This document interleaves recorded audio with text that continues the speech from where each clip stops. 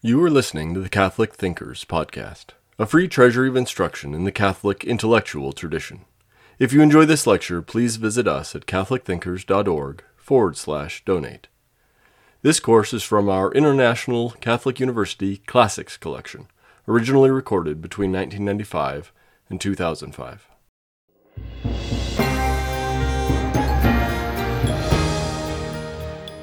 In this lecture, I want to talk about the causes of the Reformation. This is a rather standard approach to the Reformation because it's admitted by all that the Reformation did not just happen or come like a bolt from the blue.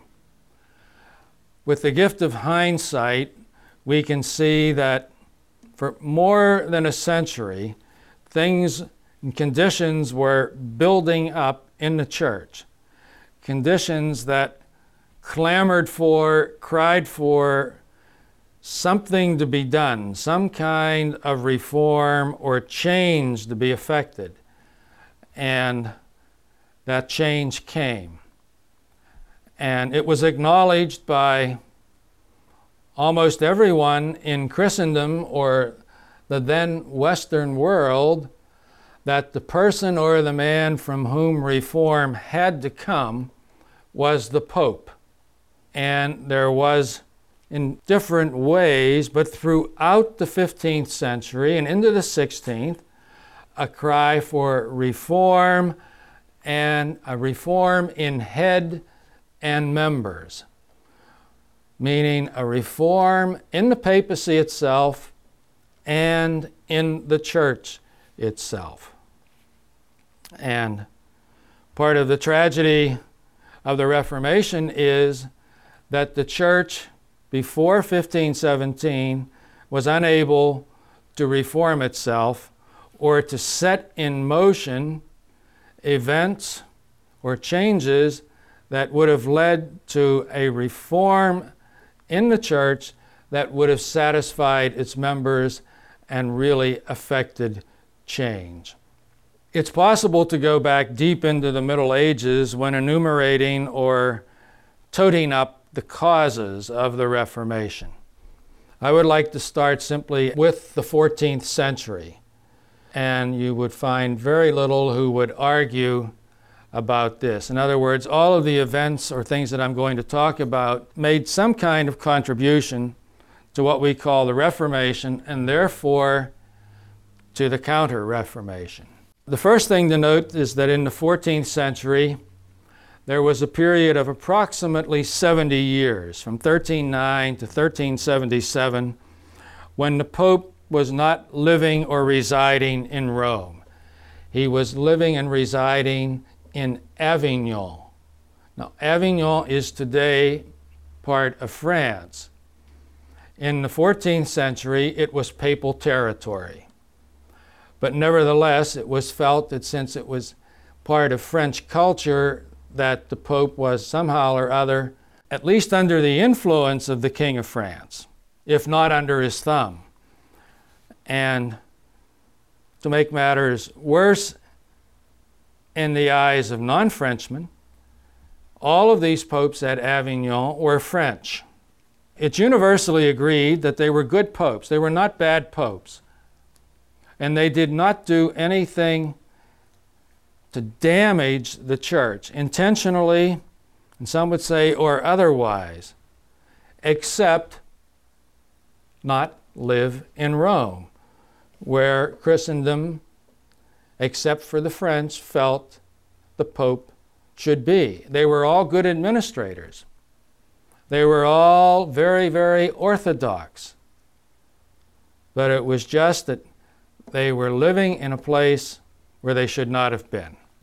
Now, in the midst of the Pope living outside of the Italian peninsula, outside of Rome, there occurred one of those events in European history that mark an age forever, one might almost say, and that was the infamous Black Death. There's no sense in going into medically what kind of disease was it. It was a plague. It was called the plague. and there were 3 waves of it between 1348 and 1369. And the important thing for us to note is that it decimated the population of Europe. We do not have any hard and fast figures, but it's safe to say that it probably removed 1/3 of the population, or reduced the population of Europe by 1/3, and removed 1/2 of the clergy. That is, reduced the population of the clergy by 1/2.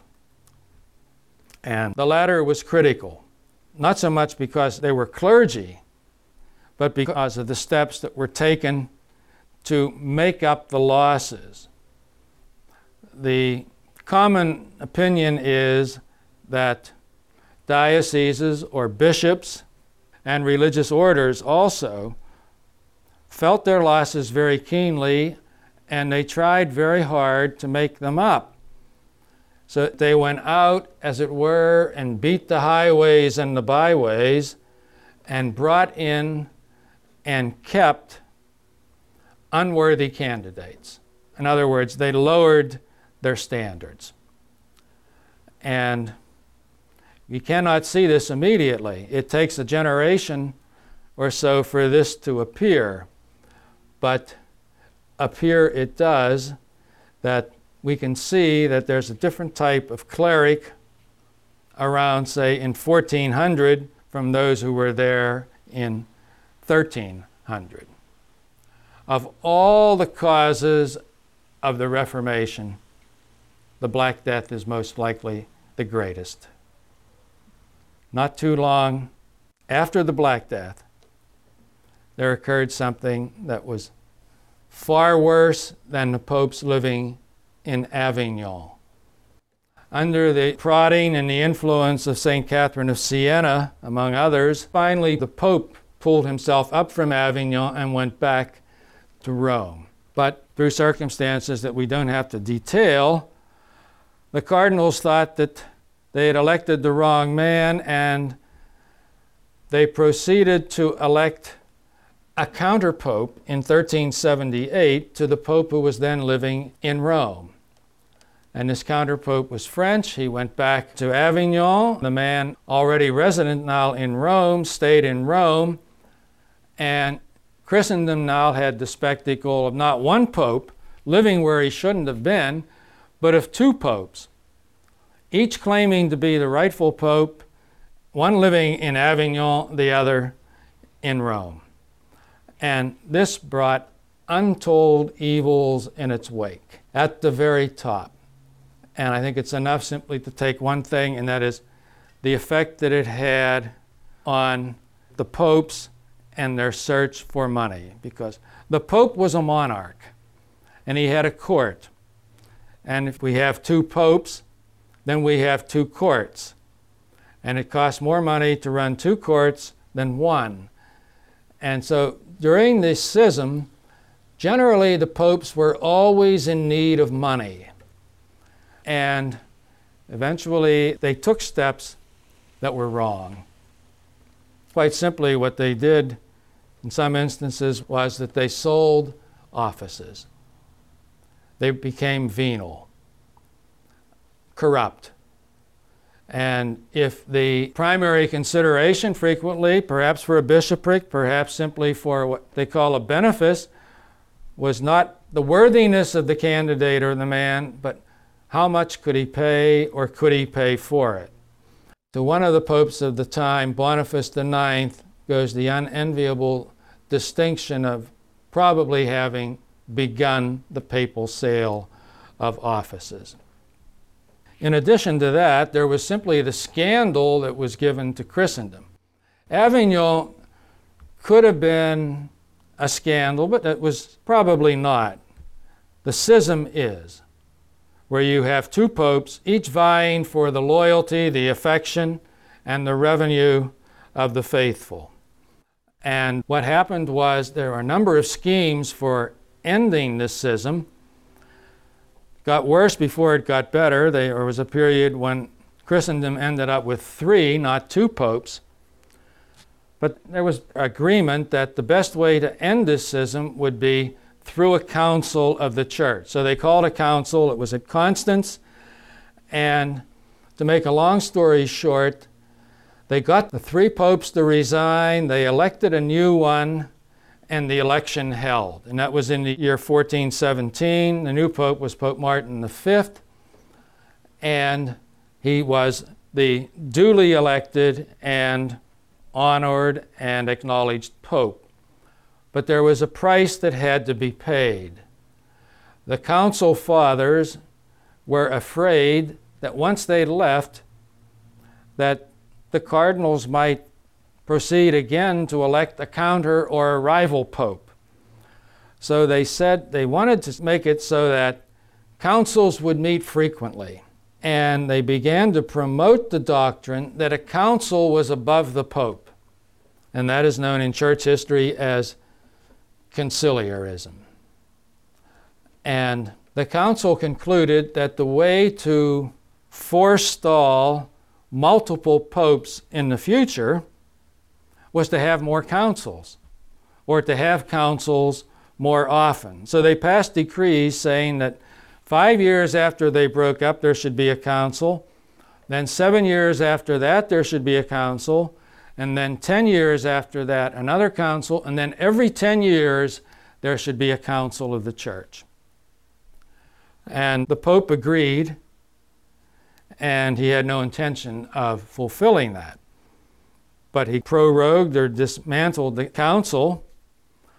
But this movement stayed on through the 1420s, the 1430s, the 1440s, when there was another council of the church of Basel or Ball, and where the council was jockeying with the Pope and acting at times as if it were Pope, even going so far as to declare the Pope deposed.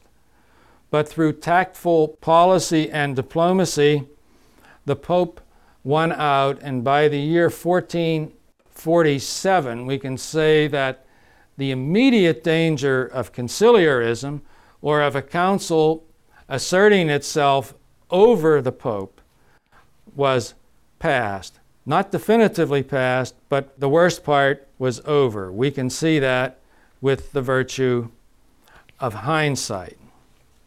1447 is usually taken as the year that began or marked the appearance of what we call the Renaissance papacy, or the Renaissance popes. The Italian Renaissance was in full swing at this time, and when we speak of the Renaissance popes, what we mean more than anything else is that these popes were more men of culture or rulers than popes. Some may have been bad, some corrupt. They were all duly elected, but they had other interests, other things on their minds besides being pope. It's possible just to go through and name them and give one characteristic of them. The first Renaissance pope would be Nicholas V. He was learned, he was a very cultured man, and he was pious. And his successor, Callistus, was a very mortified man and a good man. But he was followed by Pius II, who led a very wild youth, an irresponsible youth, had an illegitimate child, but a sound manhood, and he's one of the great scholars of history. His successor was a worldly man or a worldling, and his successor, Sixtus IV, was completely a worldling. He's best known perhaps for the chapel that he built, which was later decorated by Michelangelo, the Sistine Chapel. His successor, Innocent VIII, had an illegitimate family.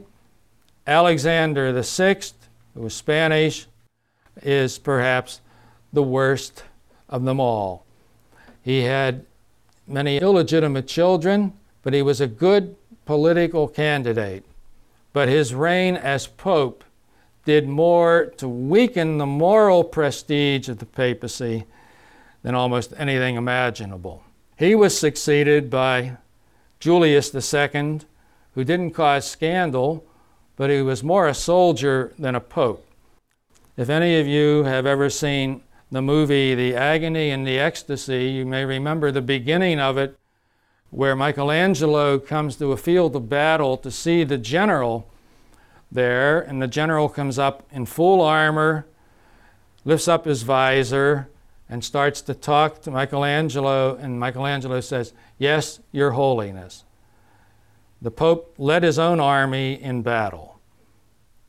And finally there came Leo X, a Medici who was worldly, magnificent, but who was totally unaware of what was happening around him in the church. He had no conception at all of the danger that was threatening the church and church unity. Now, going beyond this, beyond the head, if we go down into the members, we might say that there were a number of abuses that called for reform. And if we go to the clergy, to what we can call the lower clergy or the ordinary priests, the times we can say that one vice that many of them had was immorality. Many of them had women that they kept in their rectories by whom they had children, so they had families, and they had families to support. Sometimes they were supported by their flock or their parish, at other times they were not. Of all the evils that, say, infected the clergy at this time, to the men and women of our day, this is probably the most glaring, or the one that would cry out the most for reform. To the men and women of the time, it wasn't. The next one was worse in their eyes, and historically I think we can say it was worse, and that was non-residence or absentee clergy. What do we mean by that? Absentee clergy or non-residence means simply that the priest, and we can take it a level higher, the bishops also, were not obliged to live in their parish or their diocese. They were obliged, but they didn't. And the system then in force allowed them to do that. And this led then to a vice that was universal and acknowledged as a vice and something to be uprooted. But it took the longest time really to attack and to come to grips with, and that is plurality of benefices. Now, in ecclesiastical law, a diocese or a parish is a benefice. And what church law means by that is the means of support for the priest or for the bishop. In other words, there's money or revenue attached to being the pastor of this church in this town or in this village. There's money attached to being the bishop of this diocese in Italy or in Germany or in England. And that is fine and as it should be, because the priest and the bishop is entitled to material support. But when you have the practice of plurality of benefices, you can have one man being bishop of 3 different dioceses, perhaps not even speaking the language of the people in one of his dioceses. You can have a man being pastor or in charge of 3 parishes. What do they do? Frequently what they did was they farmed them out. If the diocese was worth $50,000, the bishop could find somebody to be the bishop in the diocese for $10,000, or the same thing in the parish. And you can see that money is there, and you can see what Scripture means when it says the desire of money is the root of all evil. Back in the Middle Ages, in the 13th century, Pope Innocent III remarked of a bishop of his own time, he said his heart is a bank. And that was the case with too many clergy on the eve of the Reformation, that they were interested in money, and more interested in money than in the cure or the care of souls. So the non-residence and all the evils that came in its train was much worse than the individual sins, no matter how gross, of a parish priest or a priest. And we'll see when we come to the Council of Trent itself that the heart of the reforms for which Trent was called, the heart of the reform of the church was requiring bishops and equally priests to live in their diocese and their parish.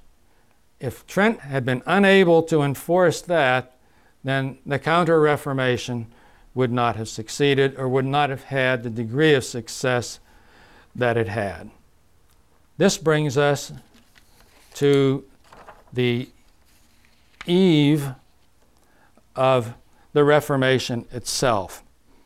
And there are other evils that we could mention, but I think the ones that I've talked about show pretty generally that the condition of the church was not good.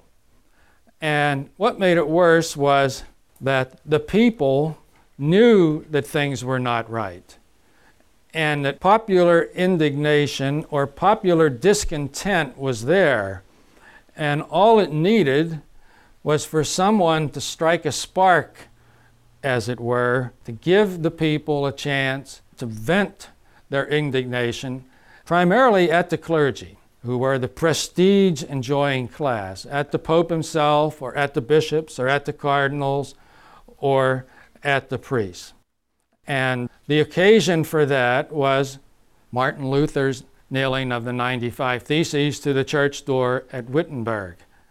Now, before going into the Counter-Reformation proper, I think it's only fair to note that there was more than an awareness in the church of the need of reform.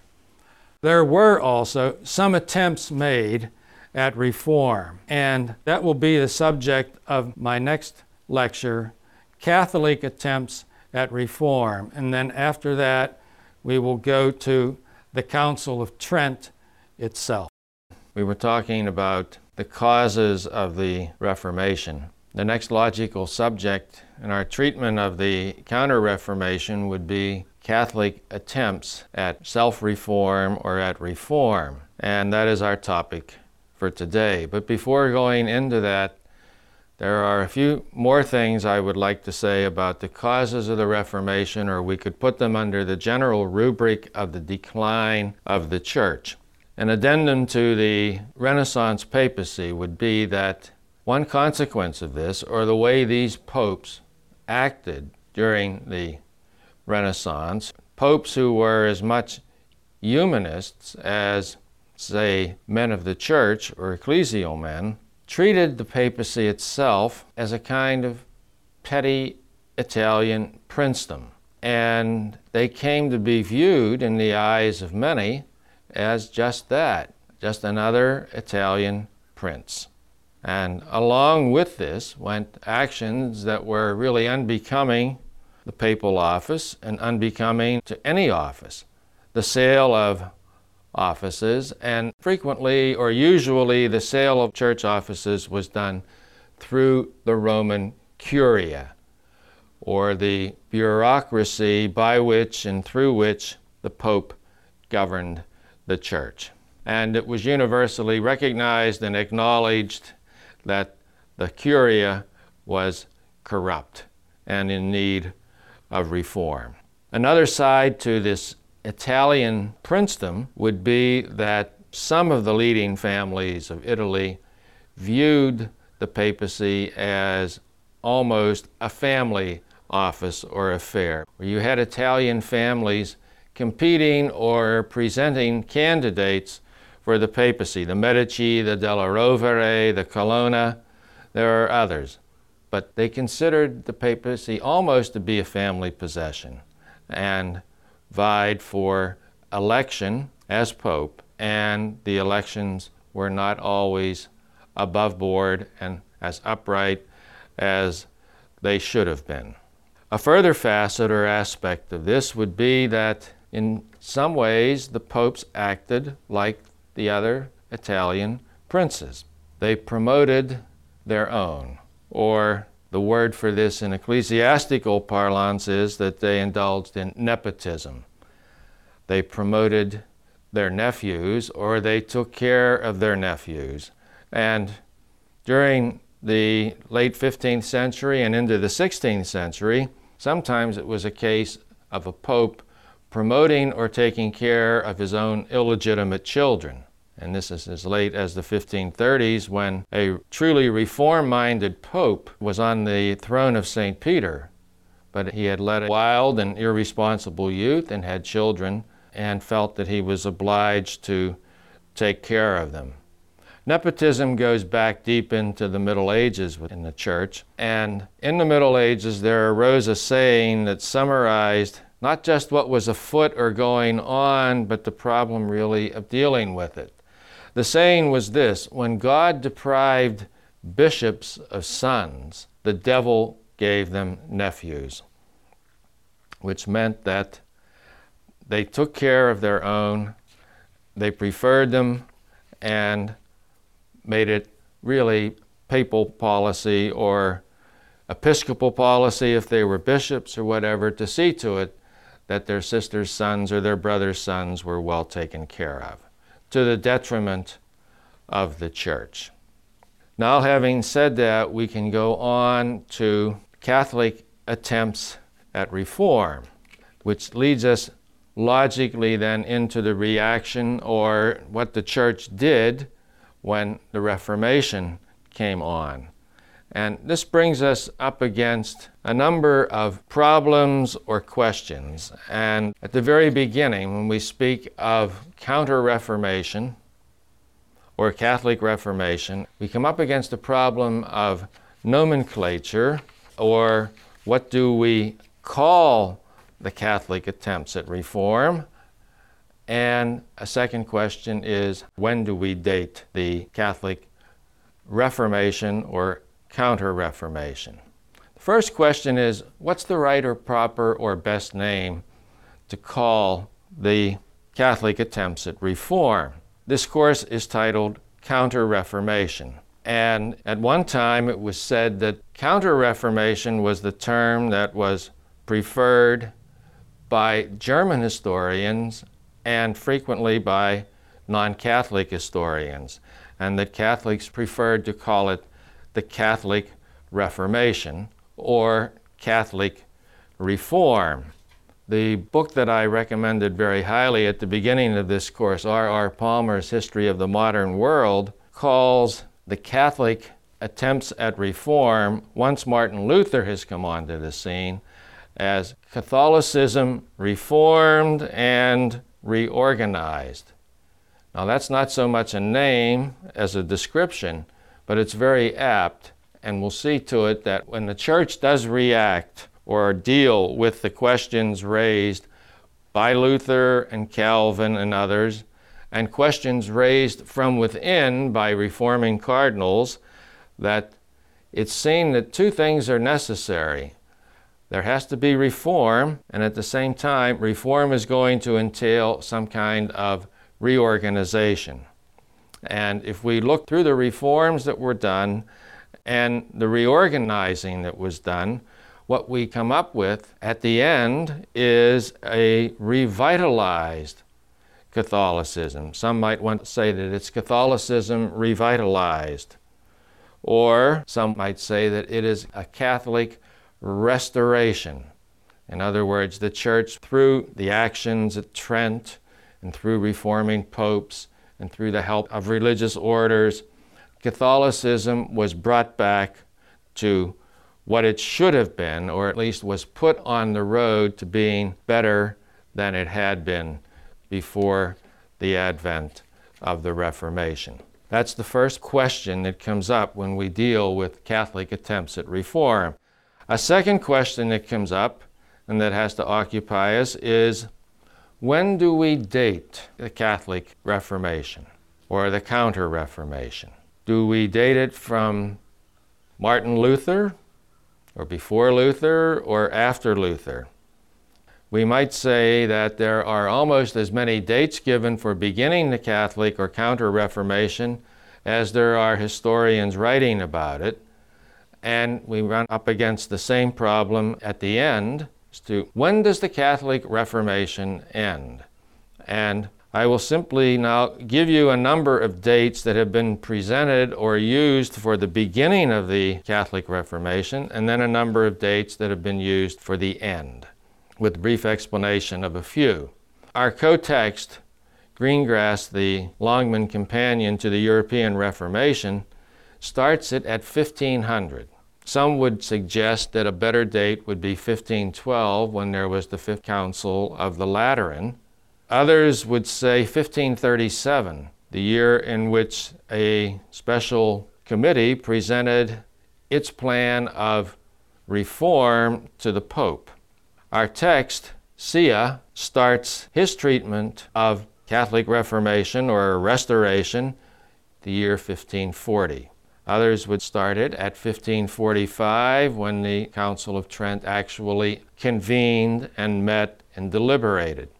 Others would go a step further and start it at 1555, and some even started as late as 1559. O'Connell starts it at 1559. Sometimes these dates are chosen because the book that is being written as a textbook or as part of a series is controlled by the dates assigned to him by the general editor. For instance, O'Connell had little choice. The Catholic Reformation or Counter-Reformation for him had to start at 1559. It had to end in 1610. And that's when he ends it, and that's when the New Cambridge Modern History would end, the Catholic Reformation or Restoration. Others would end it at 1618 with the start of the 30 Years' War. Still others would say no, 1648, the date of the Peace of Westphalia, when the 30 Years' War is over, and both Catholics and Protestants in Europe are too exhausted to fight anymore. And the religious wars then come to an end. Others, like John Bossy, would put it at 1700. The author of our text, Sia, puts it as late as 1770, and he has his eye on the suppression of the Society of Jesus of the Jesuits by the Pope. So we have the Counter-Reformation, in the eyes of historians, starting as early as the year 1500 and ending as late as the year 1770. I should say that our text, through the dates chosen by the author, takes us a full 100 years beyond where most historians would stop. But Professor Sia's treatment is indicative of changing currents in the study of both Reformation and Counter-Reformation today. And it is written under the influence of historians like Evenet, like Bossy, and like Delumeau. That said, we can now begin to look directly at what we can call Catholic attempts at reform, or what we could call pre-Counter-Reformation attempts at reform by the Church. These all come from within the Church and are done by men who are and remain loyal to the Church. Some are explicitly and intentionally reformers, men who recognize the state of the Church and the need for some kind of action on the part of the Church. Others simply come from, you might say, private or personal devotion. And I think a logical place to start in the 15th century is the Low Countries, today's modern Holland and Belgium. There was a movement there that was very intense and had profound effects, really, within the locale in which it worked. It would be the Netherlands, Holland, Belgium, and the Rhine, along the Rhine River. And this movement is usually given or known by its Latin name, Devotio Moderna, or the modern devotion. Modern refers to late 14th and early 15th century. And this movement, the Devotio Moderna, began with the reform of a congregation in the town of Windesheim, and throughout the 15th century, it was the center of the modern devotion. And we wouldn't be speaking of the modern devotion, I think, today, or at least be saying as much about it as we do, were it not for the fact that one of the members, or one of those who was part of the modern devotion, wrote a book. And almost every Christian is acquainted with that book. It has been said to be the most popular Christian book after the Bible ever written. It's a classic of Christian spirituality, the imitation of Christ, sometimes called the following of Christ. And there's some question as to the authorship. The traditional author is Thomas à Kempis. And it inculcates a combination of monastic and somewhat secular spirituality, or spirituality that acknowledges the world, but it is primarily monastic in its origins and in its focus. Now, intimately connected with the modern devotion, or the Devotio Moderna, was a new order, the Brothers of the Common Life, which was founded by Gerard Groot in the Netherlands, and which soon had branch houses in various parts of the Rhineland and Germany itself. And the members shared a common life, but they remained laymen, and they took no binding religious vows. They opened schools and dedicated themselves then to the instruction of boys in reading and writing and Christian idealism, or the Christian ideal, and good character and conduct. And by the end of the 15th century, there were thousands of laymen in the Netherlands and along the Rhine, in the Rhine Valley, had received their schooling from the brothers. And their outstanding student was the Christian humanist and priest Erasmus of Rotterdam. But the effect of this movement, the Devotio Moderna, was limited because it had no great or outstanding leader. There was no great moral reformer who was able to undertake and effect a wider reform within the church. And so it is really of historical importance, but historical importance in the sense in which we sometimes use that of the past, and it did not have the effect that one would have hoped that it would have on the men and women of the time. There were two other specific movements of reform that came.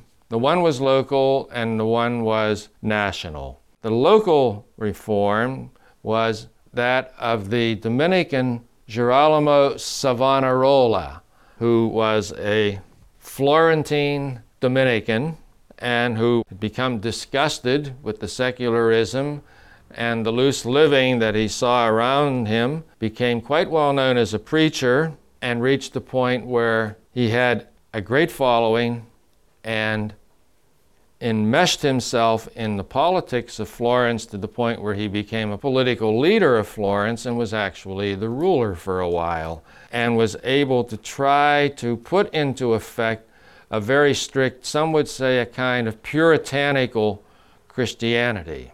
One thing that he was famous for was his preaching to women to abandon their vanities and having bonfires of the vanities in which women would bring their fancy dresses and clothes and their makeup and that and pile it up in the town square, and there would be literally a bonfire. But Savonarola made enemies, and they set about overthrowing him, and he was executed in the year 1498.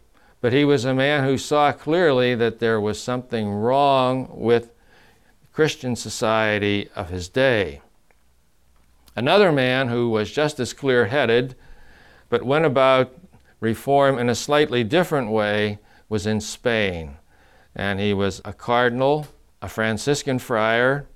He was the Archbishop of Toledo and the primate of Spain, and his name is Jimenez. He had been for a while confessor to Queen Isabella, and he was fortunate to have her as a monarch because in many ways she saw eye to eye with him and supported him in his efforts at reform. And he had been a secular priest before he became a Franciscan, and he lived most of his life in a friary, but then he was called to be with the Queen at her side, as it were, at court, where he was her spiritual director. And from that time on, his influence with her and within the country was very, very great. And from 1495 on, he and the Queen were working to reform the church in Spain. And in 1507, he was made a cardinal and Grand Inquisitor. And for a while, in 1516, when Ferdinand, the husband of Isabella, had died, he was the secular as well as the ecclesiastical or spiritual ruler of Spain until the young Emperor Charles V arrived there. But Jimenez was known for seeing quite clearly what was wrong in the church and then making attempts at reform. It could be perhaps his own order is the place to start. He was quite strict, and he insisted on the friars in the various friaries throughout Spain beginning to reform their lives and to lead good lives. And if they would not, he would take steps to see to it that the friary would be removed, or if it was another order, in fact, one order he had suppressed. He was also a great promoter of education or of study, and especially of study of the Bible. And he founded the University of Alcalá to provide for clerical education. And he was responsible then for a great polyglot edition of the Bible. This was something that was being done in the wake, as it were, of the printing press. And side by side with reform in Spain was zeal for the missions, or missionary zeal in the New World, and missionaries were sent with all expeditions that went to the New World. Jimenez died just as the Reformation was beginning, but we have, I think, to conclude that what he and Queen Isabella between them had done was largely responsible for the fact that Spain held for the Catholic faith, the fullness of the faith during the Reformation times, and was really not receptive to Protestantism. At least not receptive in the way Italians or Poles or Germans or Frenchmen were. The Pyrenees Mountains has something to do with this, but we should not overlook the work of Jimenez and his queen, Isabella. The next name that we should take was actually the most famous man in Christendom when the Reformation broke, and that was Erasmus of Rotterdam. And we will begin our next lecture then with Erasmus, follow that up with the report of the Special Committee, Papal Committee on Conditions in the Church and what to do about reforming or correcting the abuses in the Church. And then from there we will go directly into the Council of Trent. We hope you enjoyed listening to Catholic Thinkers. Please visit us at catholicthinkers.org/donate to help us keep this content free.